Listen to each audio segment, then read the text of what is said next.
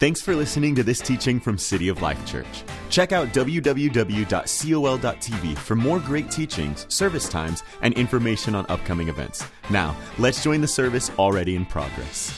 Church, all over this room, we invite you to stand as we continue to worship this morning. As we invite the presence and the anointing of God down on our lives today. Come on, won't you just raise your hands? Won't you just call on Him this morning? Father God, won't you let it rain in our lives today? We thank you for your mercy and your anointing, Lord. Come on, with one voice we sing. Let it rain, let it rain, let it rain. Let it rain, let it rain, let it rain. As we lift our hearts to the name of all names, let it rain, let it rain. Let it rain, let it rain, let it rain. Let it rain, let it rain, let it rain. As we lift our hearts to the name of all names, let it rain, oh, let it rain. Oh, we invite you in, Father. Pour your anointing out on us, Lord.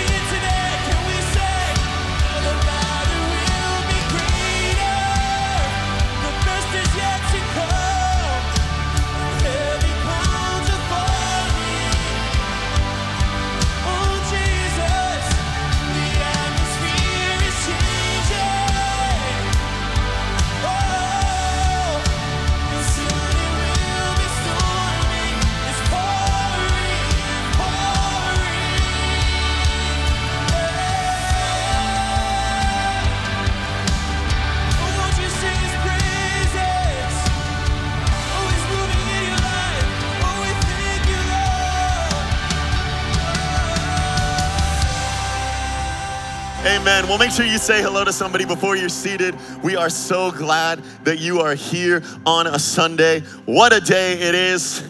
Super excited to be with you all today. Welcome to City of Life Church. And for those of you who are tuning in online, thanks so much for watching with us, for being patient. We had a little power outage down here. But hey, it's all right. We're still doing church in an amazing way. Thanks for joining us and welcome. If it's your first time, we are so glad to see you today. We are Pastors Justin and Amanda McNeil. We serve as executive pastors here, but this is home church. We've been here since we were children. We are honored and privileged to kick off this Lovestrong series with you. It's going to be so fun. If you've been here the past several weeks, you might have seen some old footage advertising some old Lovestrong events. Old. I mean, one of them, we were cast as a couple who had to fight in the video. Method acting, totally. We're such good actors, you know? Never just had to pull from all the acting experience we had. But Lovestrong historically in our church has been a conference or an evening. And in this season of our church life, we are spreading it out over multiple Sundays because we all have relationships. We all need to grow. We all need to learn. And so we're definitely going to cover various topics from a biblical perspective and various relationships. But even if you feel like there's maybe something that doesn't necessarily apply to your life right now, I encourage you to lean in every single week of Lovestrong because the word is in season and out of season. There is always something for us in the word of God. And I believe we're all going to walk away with gold each and every Sunday of this series. So thank you for being here for the first one. We're so excited to kick it off.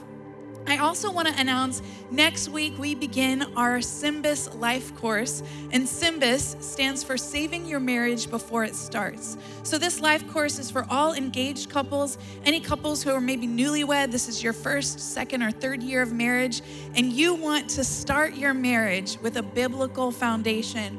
Well, we have a course for you. You can get information and register online at col.tv/Symbis. It's a weird word, but it just stands for Saving Your Marriage Before It Starts. So SYMBIS. I'm going to be teaching the course, and it's one of my favorite things to be able to help equip people with that biblical foundation. So it's going to be fun. Lovestrong is also going to be a really fun month. You're excited for Lovestrong? Make some noise so we can feel that energy in the room. Because we all have relationships. We all have connections, whether you're single, married, whether you're older or younger. We're talking about family. We're talking about friendships. And today we get to kick things off with the topic of communication. And that's always a real important topic because it shows up in every area of our life. So turn with us to Ephesians chapter 4. Ephesians chapter 4, we're going to be reading in verse 25 out of the Message translation. And before I read it, I want you to know that prior to this verse, the other 24 verses of this chapter, Paul is talking about everything Christ did for us. He's saying he saved you, he redeemed you, he washed you, he called you, like all of these big ideas about what Christ has done for us. And then we pick up here, verse 25. So what this adds up to then is this. No more lies. No more pretense. Tell your neighbor the truth. Can someone say amen? Amen. In Christ's body, we're all connected to each other after all. When you lie to others, you end up lying to yourself.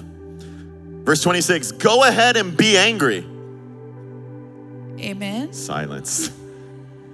Uncomfortable silence. You do well to be angry, but don't use your anger as fuel for revenge. And don't stay angry. Don't go to bed angry. Don't give the devil that kind of foothold in your life. Watch the way you talk. Let nothing foul or dirty come out of your mouth. Say only what helps. Each word is a gift. And don't grieve God. Don't break his heart. His Holy Spirit moving and breathing in you is the most important part of your life, making you fit for himself. Don't take such a gift for granted.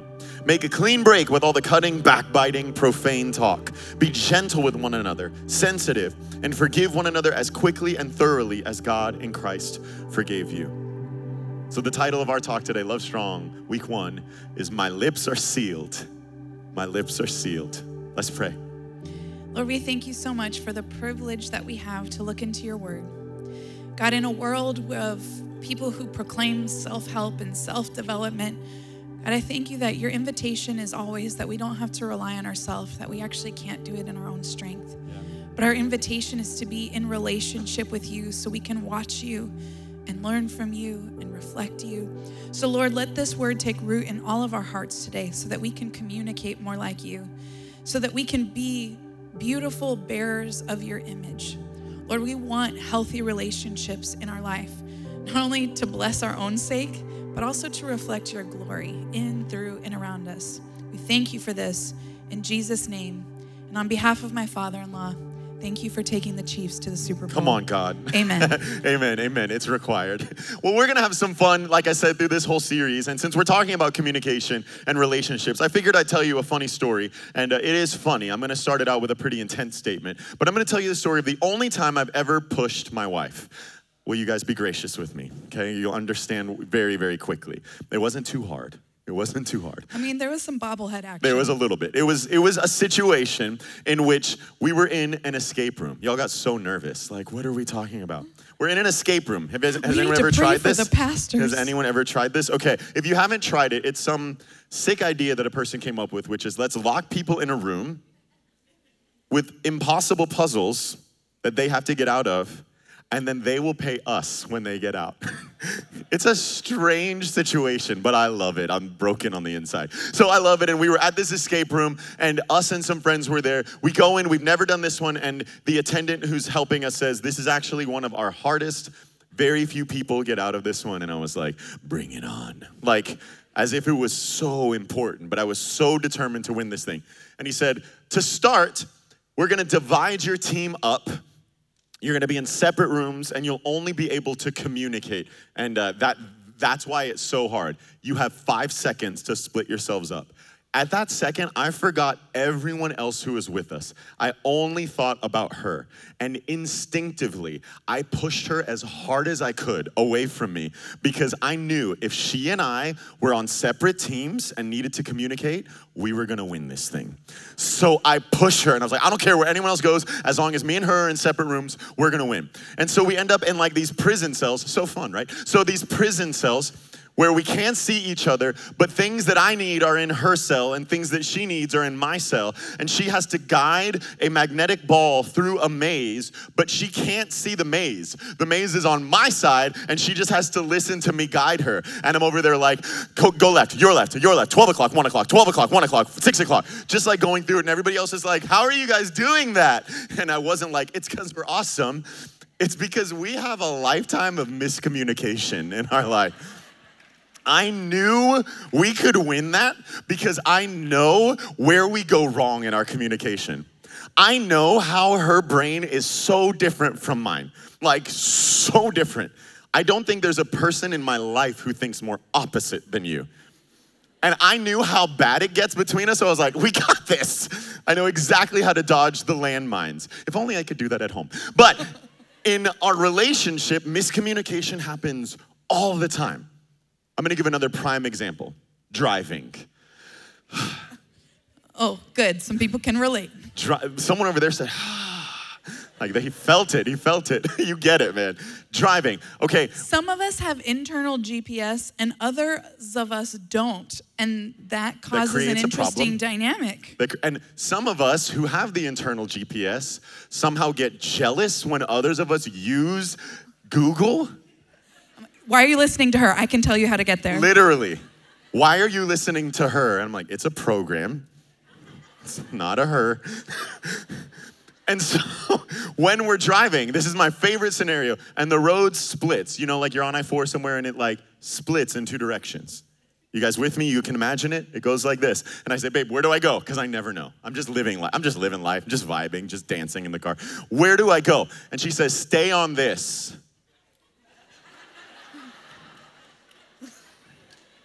Stay on this?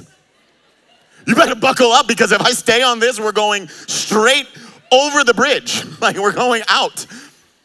It made no sense to me in communication, left or right. And she says, stay on this. Go ahead, justify. If you're in the lane you need to be in, stay in the lane you're in. But that's a turn, right? Like that in my mind, that's a turn. And for her, it's stay on it. just you could see how in that one example, miscommunication happens all the time. Even this morning, we were debating something.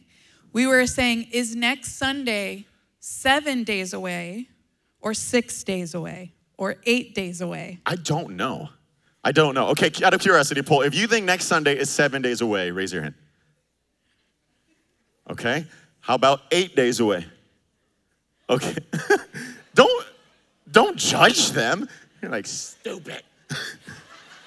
6 days away. Okay, see, y'all are having the same fight we had. So this is what I kept coming back to. Does today count? What? No? What kind of Christians are you? Today doesn't count. Just live your best life, I guess. Today doesn't count. Imagine if that was the title of our sermon. Today doesn't count. Get the sweatshirt, get the bracelet. Today doesn't count. Please don't post this on Instagram. Today doesn't count. That's also how I treat my diets usually. So today doesn't count. So you can see miscommunication happens all the time in a relationship. But communication is vital to address, even as a church. And we live in a society, our digital age, there's so much information available at our fingertips. Yeah. There are relationship gurus, there are marriage and family therapists, there are communication courses where you can take and develop some communication skills. And it's amazing that we have all these resources available. However, everything we get from the world is talking about communication from both a science and an art perspective. When we as Christians look at the Bible and we hear God's directives for communication, we are learning the heart of communication. And this posture of having a biblical worldview with our communication is critical for us as believers. It's exactly what I prayed out, that we are created in God's image. We bear his image. And so our communication needs to reflect how he communicates, how he speaks, how he encourages, how he has patience and grace with us. And in our sinful human state, there's a lot of complications to our communication. There's a lot of challenges, always challenges. And in every single relationship in your life, communication is required. Wow. In your home, on your job, with your friendships, we all have to navigate healthy communication. And as Christians, we must navigate it from a biblical worldview. Life is about relationships. Your relationship with God, your relationship with yourself, and your relationship with others. That's what it's all about. We reflect Christ in our relationships. Life is about relationships, and relationships are built on communication. It's why it's so important. And so we're not here to give you just some tips and tricks for communication hacks. We want to understand what the Bible says about communication. We want to let God speak for himself here and just share the word with you. And so as we look at what Paul has written here in Ephesians, we see 4 main ideas that loop together about our communication. So if you're taking notes, we're going to look at 4 T's to transform the way you talk. 4 T's to transform the way you talk. So let's start with the first one. The first thing that we need to evaluate when it comes to our words, when it comes to our communication, is verse 25. What all this adds up to then is this: no more lies, no more pretense. So the first T to transform the way you talk, truthful. We need to tell the truth. Seems like an easy point, but we really need to let it permeate. I actually think the fact that everyone was kind of quiet shows it's actually a challenging point. Yeah, for Why sure. is it so hard to tell the truth, even in seemingly menial ways? Yeah, telling the truth is foundational to communication. Do you know that your body is wired to tell the truth?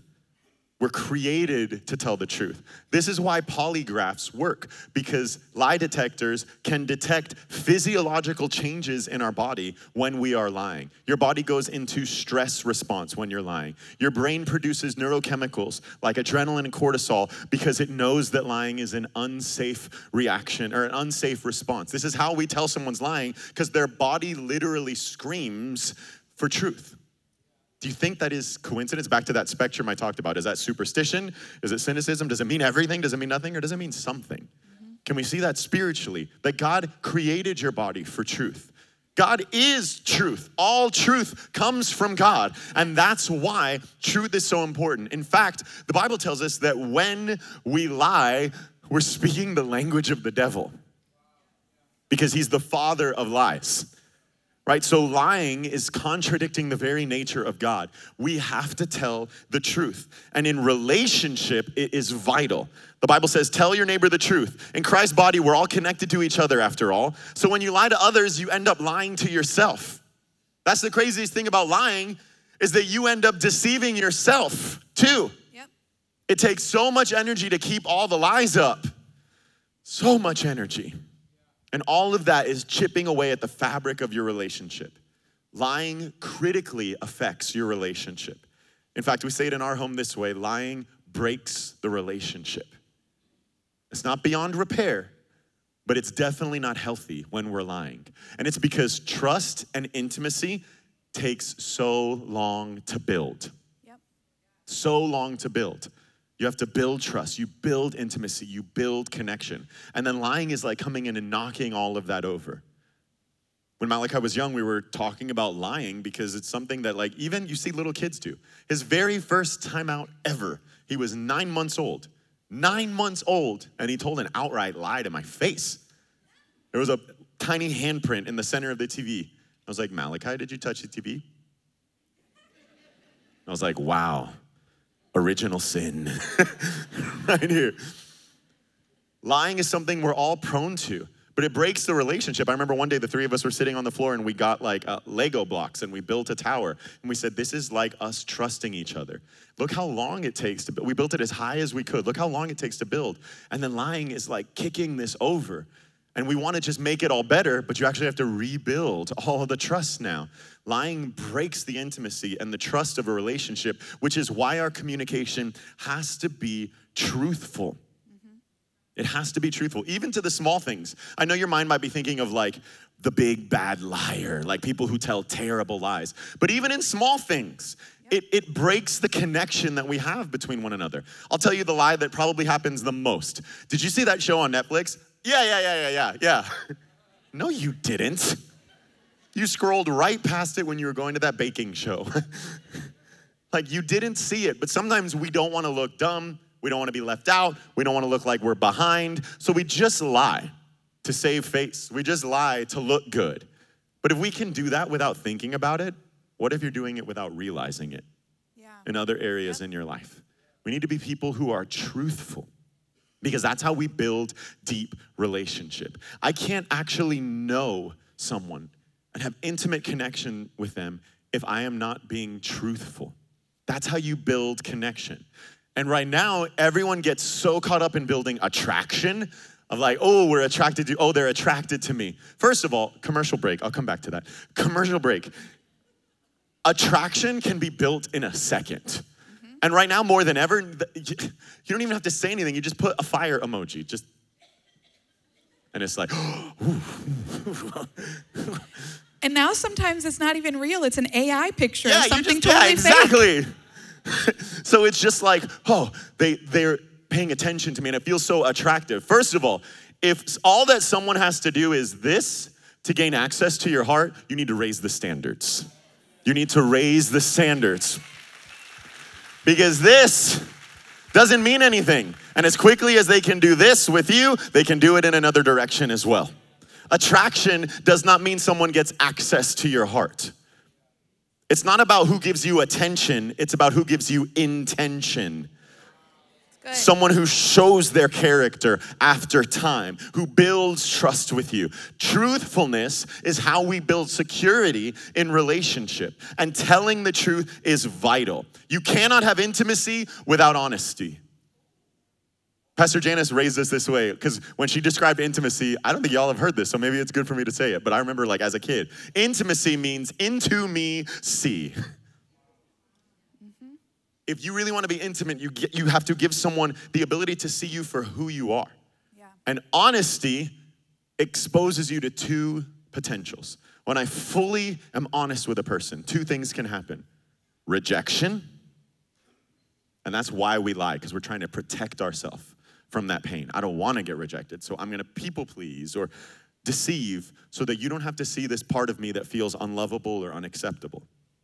But when I'm honest, I can experience rejection, but I can also experience connection. Those are the two chances. If you've got walls up, gate closed to another person with dishonesty, they might not reject you, but they can't actually connect to you either. Right. Even if they're falling in love with you, they're falling in love with the version of you that you're showing. But then 10 years later, when you hear them say, it's like I'd never known you, it could be because you were projecting a version that wasn't even your authentic self. It's not your fault. It's not their fault if you were lying. You have to be honest. And if that has been your journey, then today is a day where you can start to step into radical honesty, telling the truth. Not just in marriage, also in family and in friendships. Yeah. In friendships, we need to be honest. Tell the truth. If you're not on your way, don't say on my way. Mi gente.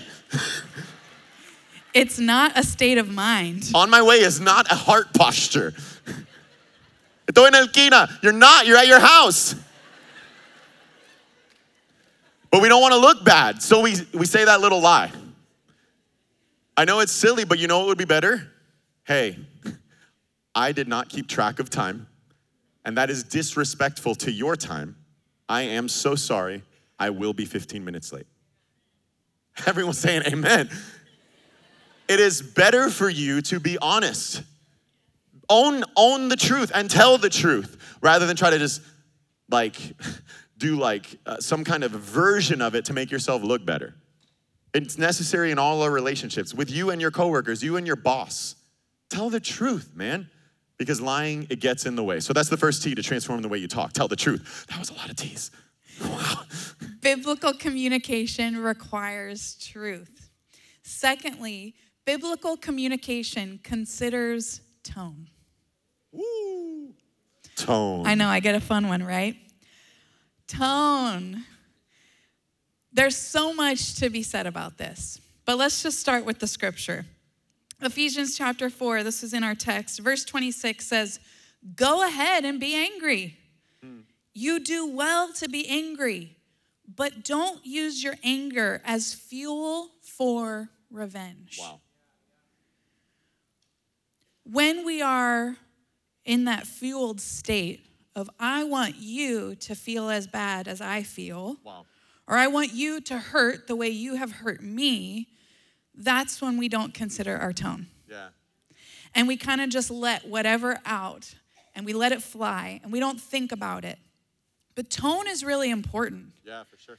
And since you did a side note, I'm going to step down here and do a side note. Go ahead, girl. If you have something important to say, do not say it over text, email, or DM. Preach that. Oh my gosh. Tell the truth, Pastor. You cannot give or properly perceive tone in that kind of written communication. I have long since thought we need a font for sarcasm in texting. I thought about going on Shark Tank and pitching it, but I don't know how it's going to make them money, so I haven't done it. But the point is, tone communicates so much, both in the positive and the negative. Yeah. And it has to be considered in our communication and in our language. For example, hey, honey, is everything okay? Yeah. Clearly, someone's not practicing the first T because the tone is giving away that he's not being truthful. Tone communicates so much. And in this context of this verse, when we are angry, it is on us to consider, what is my tone when I'm upset, when I'm disappointed? Now, the first part of the verse, go ahead and be angry. You do well to be angry. I think we have to dissect that a little bit because in the Christian world, we can often categorize anger as one of the bad emotions. I shouldn't be angry. I shouldn't feel this way. I shouldn't be tempted to be. Why am I struggling with this? But if we categorize it as a bad emotion, we actually misunderstand part of God's character. God created us in his image with Yeah. all the wide range of emotions. Now, certainly sin tainted some of those and added shame and guilt, but all the other emotions we see God display himself throughout Scripture. Anger is an appropriate response to threat and injustice. Yeah, for sure. And so anger actually can keep us safe. It can give us that surge of adrenaline to address an injustice, to actually create change in our life. We see biblical examples of God getting angry throughout the Old Testament when the threat of sin was harming his children and his creation. It was a righteous anger that he responded with. So anger in and of itself is not a bad emotion. It is what we do with our anger that is either healthy and protects us and builds us and others up, or is harmful and destructive. Yeah. So we can't just avoid anger. He said you would do well to get angry, because suppressing anger doesn't actually make it go away. Woo. It just makes it fester under the surface until it gets infected and worse. Wow. So we have to examine our anger. And there's a principle of communication, especially when it comes to anger, called escalation and de-escalation. When we are in a tricky circumstance, do we escalate the circumstance or do we de-escalate the circumstance? Wow. If you've ever seen a TV show or a movie with involving a hostage situation, there's a professional agent who comes in to de-escalate the situation. He is trained in certain communication tactics for how to minimize the damage, for how to regulate the situation. And Proverbs 15:1 gives us a biblical principle for de-escalation in our lives. You've probably heard this verse before, but I'm going to read it again anyway. It says, "A gentle answer turns away wrath, Wow. but a harsh word stirs up anger." So it shows the principle of, do you escalate or do you de-escalate? And at first, I thought this verse was like, if I choose a soft answer, or another version says a gentle answer, then I'm putting this formula out there where I will turn away wrath and things will be smooth sailing and peaceful. But there is nothing in Scripture that is this like, let me push this button and do this formula so that I get this outcome that I want. Because in the context of relationship, I actually have no jurisdiction over what the other person does or doesn't do, how they react or don't react, if they escalate or de-escalate. I'm responsible for myself in the situation. And so this verse, I think, is actually meant to be inward. If I choose to regulate my emotions and give a gentle answer, I am turning away my own internal wrath. Come on. And if I choose to give in to the anger and the spite and the harshness, I'm stirring up my own anger and resentment. This verse is about self-regulation and about taking self-responsibility to be accountable before the Lord of how am I handling my anger? Am I handling it in healthy, appropriate ways or in unhealthy ways? When we use harsh tones, yelling is often a form of trying to control the situation, or again, kind of that revenge of I want you to listen to me. I want you to feel as bad as I feel bad. And it can be a manipulation tactic. It also can be learned behavior. If that's all we've ever seen modeled or all we've ever experienced ourselves, we perpetuate what we are familiar with. Yep. However, and I love that we are a multicultural, multi-generational church, but none of us have the excuse of, well, that's just the way my family was, or that's just the way my culture is. No. We all have the culture of Jesus. Yes. We have all been redeemed by the blood. And so we all have some things to unlearn from our past and to embrace what the Bible is calling us to live out. This principle is important for all relationships, but I do want to highlight one thing, especially for parents and caregivers, that when we hear an elevated voice, a scream, a yell, something that sounds loud, brash, harsh, and urgent, it produces chemicals in our brain that say, this is an emergency, I need to pay attention, I might not be safe right now.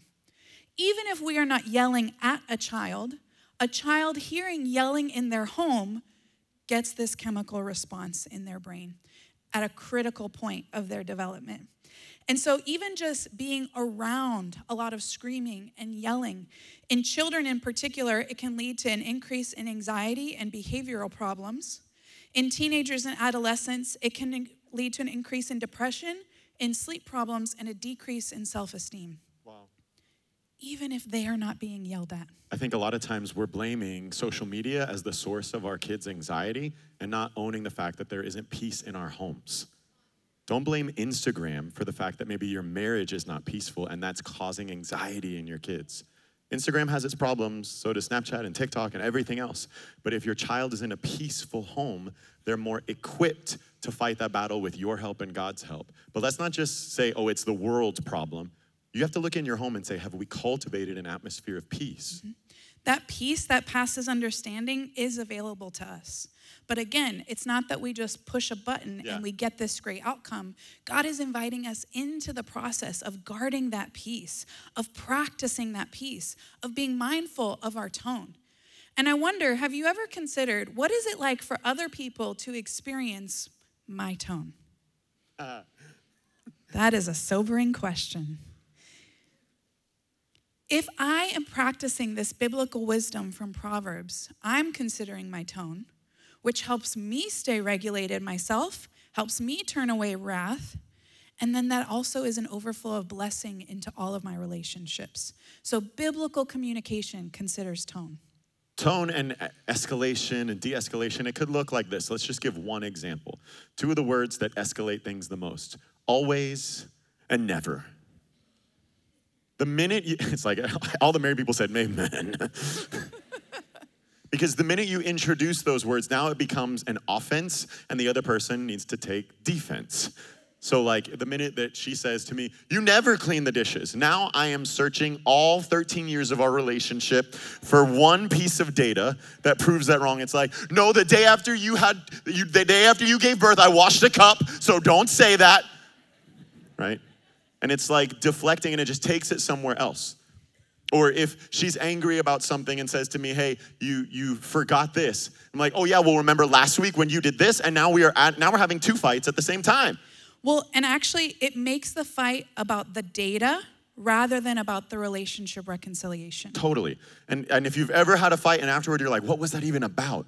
You probably escalated it a lot because you don't even know what you're talking about. So words like always, never, your mother, like those are things we don't want to say in relationship. Just stick to the topic at hand. Stick to the topic at hand. All right. Oh yeah, so yelling, we have learned in working with couples, especially going through crisis, we've learned that the word yelling has different definitions to everyone. All right, so some people believe yelling is a matter of volume. How loud you get, that is yelling. And then other people believe that yelling is a matter of tone. And those people end up marrying each other all the time. So it's like, I'm not yelling.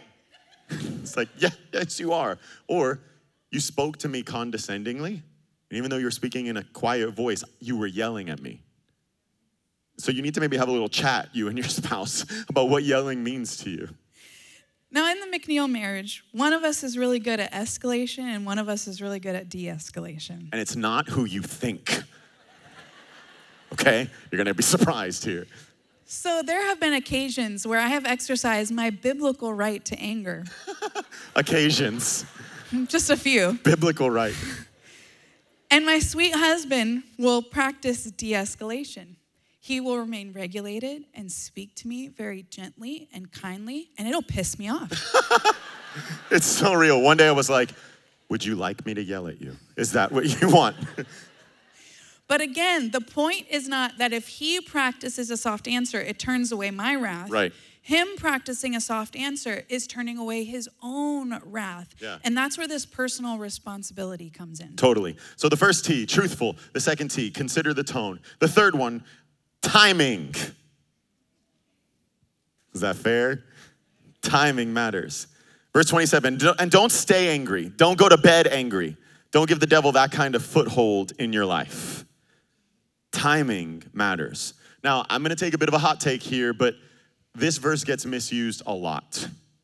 A lot. Don't go to bed angry. a lot of people have taken this verse and interpreted it to mean, don't go to bed with any problems. And so as we've worked with couples, I've literally heard this. So I was so mad and I walked in and she was asleep, so I woke her up so we could fight about this. Yo, that's gonna be a double fight from this girl. It's like we started having this fight and then it was still going, so we just went to 1 a.m., 2 a.m., 3 a.m. because we didn't want to go to bed angry. And I'm like, yeah, but you're gonna wake up angry. And the next day you're mad at your kids because you didn't get sleep. You're mad at your boss. Now you're just mad at everybody. The verse doesn't say don't go to bed until every problem is solved. It said don't go to bed angry. That's an internal issue. That's a you thing. You have to address what's going on in your heart. And a lot of times there's people in the room who just want to have the fight so they get it off their chest. I don't like how I feel, so I want to get this out. But now your partner is bearing the weight of both. You popped off, you blew up, and they're dealing with the ripple effects of that, the kind of the damage of all of that. But now you're just, okay, I yelled, I'm better. It's not about fixing every issue. Right. It's about making sure that you go to bed with a place of reconciliation in your own heart, a place of self-regulation and peace. And so instead of maybe waking someone up to fight with them, have you tried getting down on your knees in the presence of the Lord and saying, God, search my heart. God, deal with this anger in me. God, help me. Because what if the person isn't even there? What if it's your sibling who lives across the state? What are you gonna call them and say, you better wake up, we're fighting right now? It's unrealistic. What if it's your boss? You're not gonna call them and be like, I'm angry. You have to address what's going on in you. And in marriage, sometimes it can look like, hey, what happened was not okay. And I'm really upset about that. Can we please set a time to talk about this? I want you to know I forgive you, but we have to fix some things. It's that kind of posture where we make peace with each other at the end of the day, but we might have to work through some things. And I really want to dispel this notion that like, let's just talk about it to fix it. You might be dealing with an issue in your marriage that has surfaced over the course of like 2 years. And if you think that one 30-minute conversation is gonna like make it all better, that's unfair to your spouse. It's unfair to expect them to just like get over it. We talked. Well, we have to rebuild trust, set new boundaries, check in on those boundaries, get accountable, heal, grow, replace old things with new things. Like that takes time. And if you think you're not allowed to go to bed until everything's fixed, you ain't never gonna sleep. The timing of things matters. And so you have to observe the timing, realizing that it's my responsibility to take care of the climate of my soul and then work toward my relationship. Because healthy anger drives us to reconciliation. Hey, we have to talk because that was not okay and we gotta get this right. That's healthy anger. It actually fuels the reconciliation. Healthy anger might say, you know what, forget the movie, we'll watch it another time. We gotta talk about this. That drives us closer. But unaddressed anger turns into bitterness. And Aristotle says that bitterness is a spirit that is unwilling to reconcile. So anger is this, we gotta fix it. Bitterness is, I'm so angry, I don't wanna fix it. I don't wanna talk to you, I don't want anything to do with you. Bitterness refuses reconciliation. And we have to make sure we don't get into bitterness. Sometimes it's a matter of apologizing and then committing to make it right at a healthier time. Sometimes it's a matter of inviting accountability into your life, but we have to be mindful of the timing. Same thing as parents. Timing matters. Yes. There are times where it's like, what did this kid just say? What did they just do? And it happens in my house. I'm just like, I'm going to my bedroom and I'm shutting the door. And Daddy needs a timeout. He's like, what are you doing? And I was like, I need 5 minutes. Because if I correct you right now, I'm gonna be correcting you in wrath and in anger, not out of love, not trying to teach you anything. I'm just gonna be unleashing my emotion. So I have to make sure that I'm aware of myself so that when I come back to correct you, it's from a place of authority and from a place of teaching you the truth and helping you get there. Rather than just, stop crying. Doesn't work. Control yourself. It doesn't work. Because your words are betraying your actions. Yep. If we're gonna teach our children how to walk in emotional maturity, we have to show them first. And timing matters. So you have to really ask yourself, is this the right time, the right opportunity for this? So biblical communication must be true. We consider our tone, we consider the timing, and fourthly, Biblical communication must be tested. Yeah. This is not something we just throw together and see what happens and wait and see how we're going to react. We actually have to test our communication, prove our communication. In our text verse, Ephesians 4:29 says, "Watch the way you talk. Come on. Let nothing foul or dirty come out of your mouth. Say only what helps, each word a gift." Watch the way you talk. Yep. I don't know if you've ever tried a new product or medication and it says do a patch test first. Try on a little bit of your skin to see if you'll have a reaction. And so if you put it on to do the test, but you don't watch what happens, you might miss if you have a reaction. And then you take the medication and then your whole body explodes because you weren't watching the test. You weren't proving if this was the right mix of ingredients for me. Yeah. Same thing with our communication. That's so good. If we are not watchful and paying attention to how we communicate, we can cause some things to explode. We can cause more harm and more unhealth, even when we're trying to input health. Do you think about what you say? Or do you just react? I'm just going to deal with it when it comes. Or are we actually thoughtful about what we think? And I know there's a spectrum of different personalities and different family dynamics. Some of us speak and then think about it later, and we're like, whoa, that's Wind not it how I back. meant for it to come out. Wind it back. Other of us will think and think and think and think, and then when we say it, it's going to have all the venom in the world. Wow. Are we actually watching what we say? Psalm 12, verse 6 refers to the Lord's words as refined like silver in a furnace. Wow. I think that's such a beautiful picture that as we watch what we say, as we become more aware, take responsibility, that is how the Holy Spirit refines our language so that we can talk more how the Lord speaks. We have to refine our language. And our text verse in Ephesians, among many others in Scripture, indicate that our words are powerful. Say only what helps. Each word is a gift. Our words have the power to build up and destroy. Wow. And that's not just a nice saying or this like pop culture positive idea. It's actually biblical. Yep.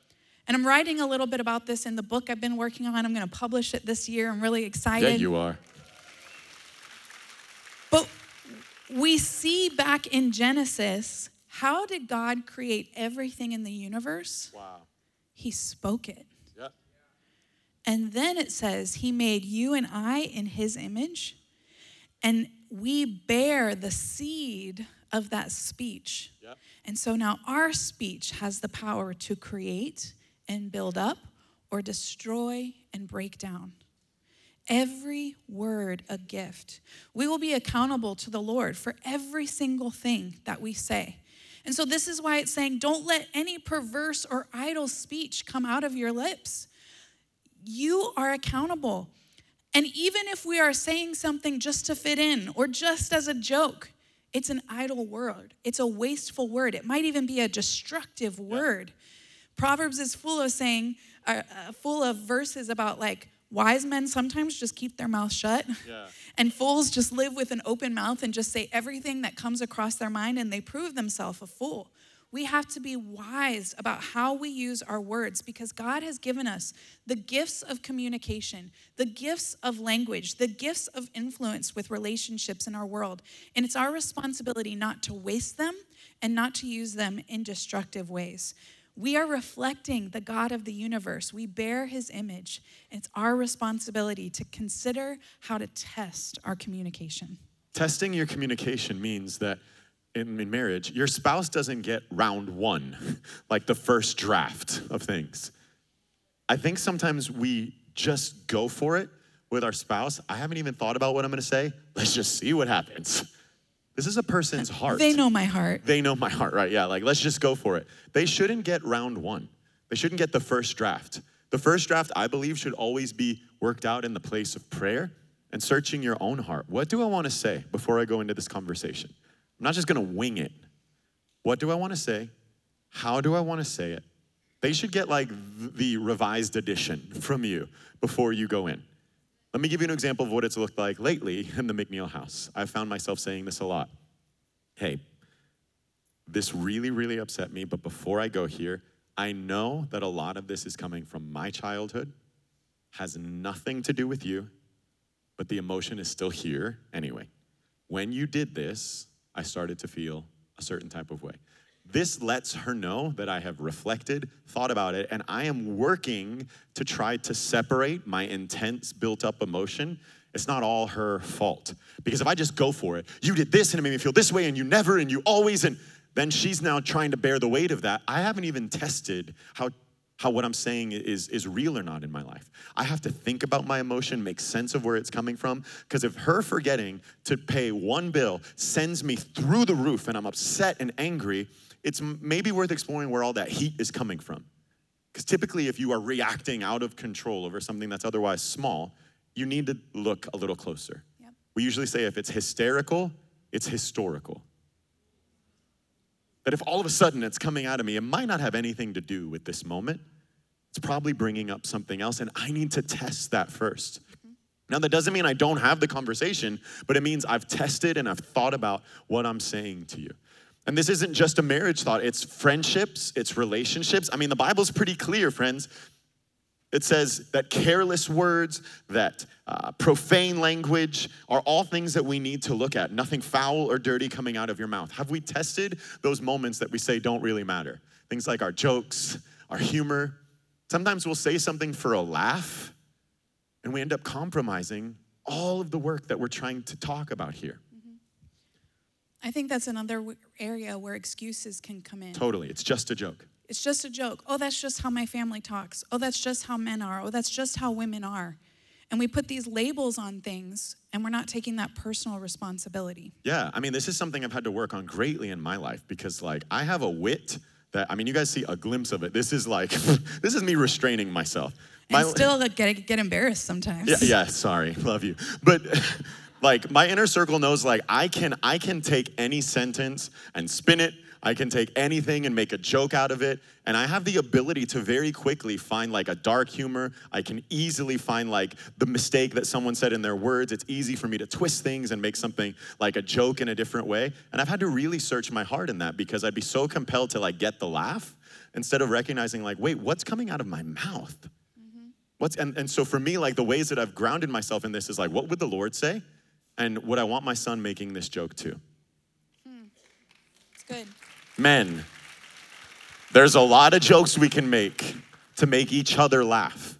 But we have to remember that we are architects of our culture.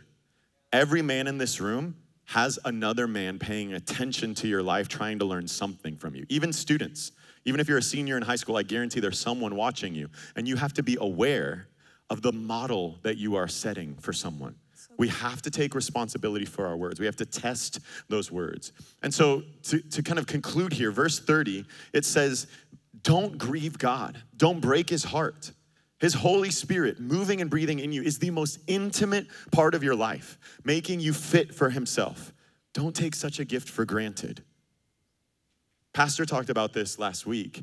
He said that the Holy Spirit is like that deposit. Do you remember him preaching on this? That deposit guarantee for the promises of God. Anyone remember? Ooh, we're just gonna play the podcast. Let's go, let's watch it.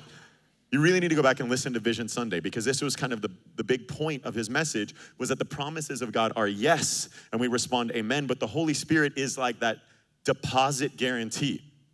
This verse says that the Holy Spirit, in another version it says he is like the seal of God's promises on our life. Like if you imagine like those old-timey letters and at the bottom they place the seal, like that wax seal that proves it's from the king or from the royalty. That's what this verse is equating the Holy Spirit to. He's like the seal of God's promises. Since we have the Holy Spirit in our lives, all of God's promises are yes. And this verse says, don't grieve God or break his heart.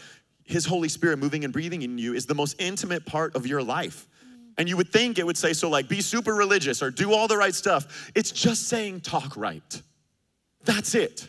Just get your mouth under control. Just talk the way that he has designed for you to talk. That's what the Holy Spirit is looking for. It's a strange conclusion to go through all of Ephesians 4, all the lofty things Jesus did for us. Paul's preaching this sermon. Jesus loved you, saved you, washed you, and so the point is, talk right. It seems like too small a point, but maybe it's not small at all. Yep. Maybe it's a huge point. Because the Holy Spirit is the seal of God's promises on it. So when it comes to your mouth, the idea we want you to get is that my lips are sealed. My mouth is the indicator of the Holy Spirit at work in me. My lips are sealed with the promises of God. What comes out of my mouth is the overflow of my heart. Jesus says, it's not what goes into a man that makes him unclean, it's what comes out of him. And if your life had to be demonstrated by the content of your words, how would it look? If we could test your character by your communication, what would it say of you? What do the words of your life say about you? Because the Holy Spirit, he is the most intimate part of our life. And the way we speak can either grieve him, break his heart, or it can bring glory to his name. And so verse 31 says, so make a clean break with all the cutting, backbiting, profane talk. Be gentle with one another, sensitive, and forgive each other quickly and thoroughly like Christ forgave you. If you can work out what God has done in you into relationship, you're doing it right. That's the point about all of this. Do you need to be perfect? No, because he's perfect. But do you need to participate? Absolutely. Because he's not gonna do for you what he has empowered you to do for yourself.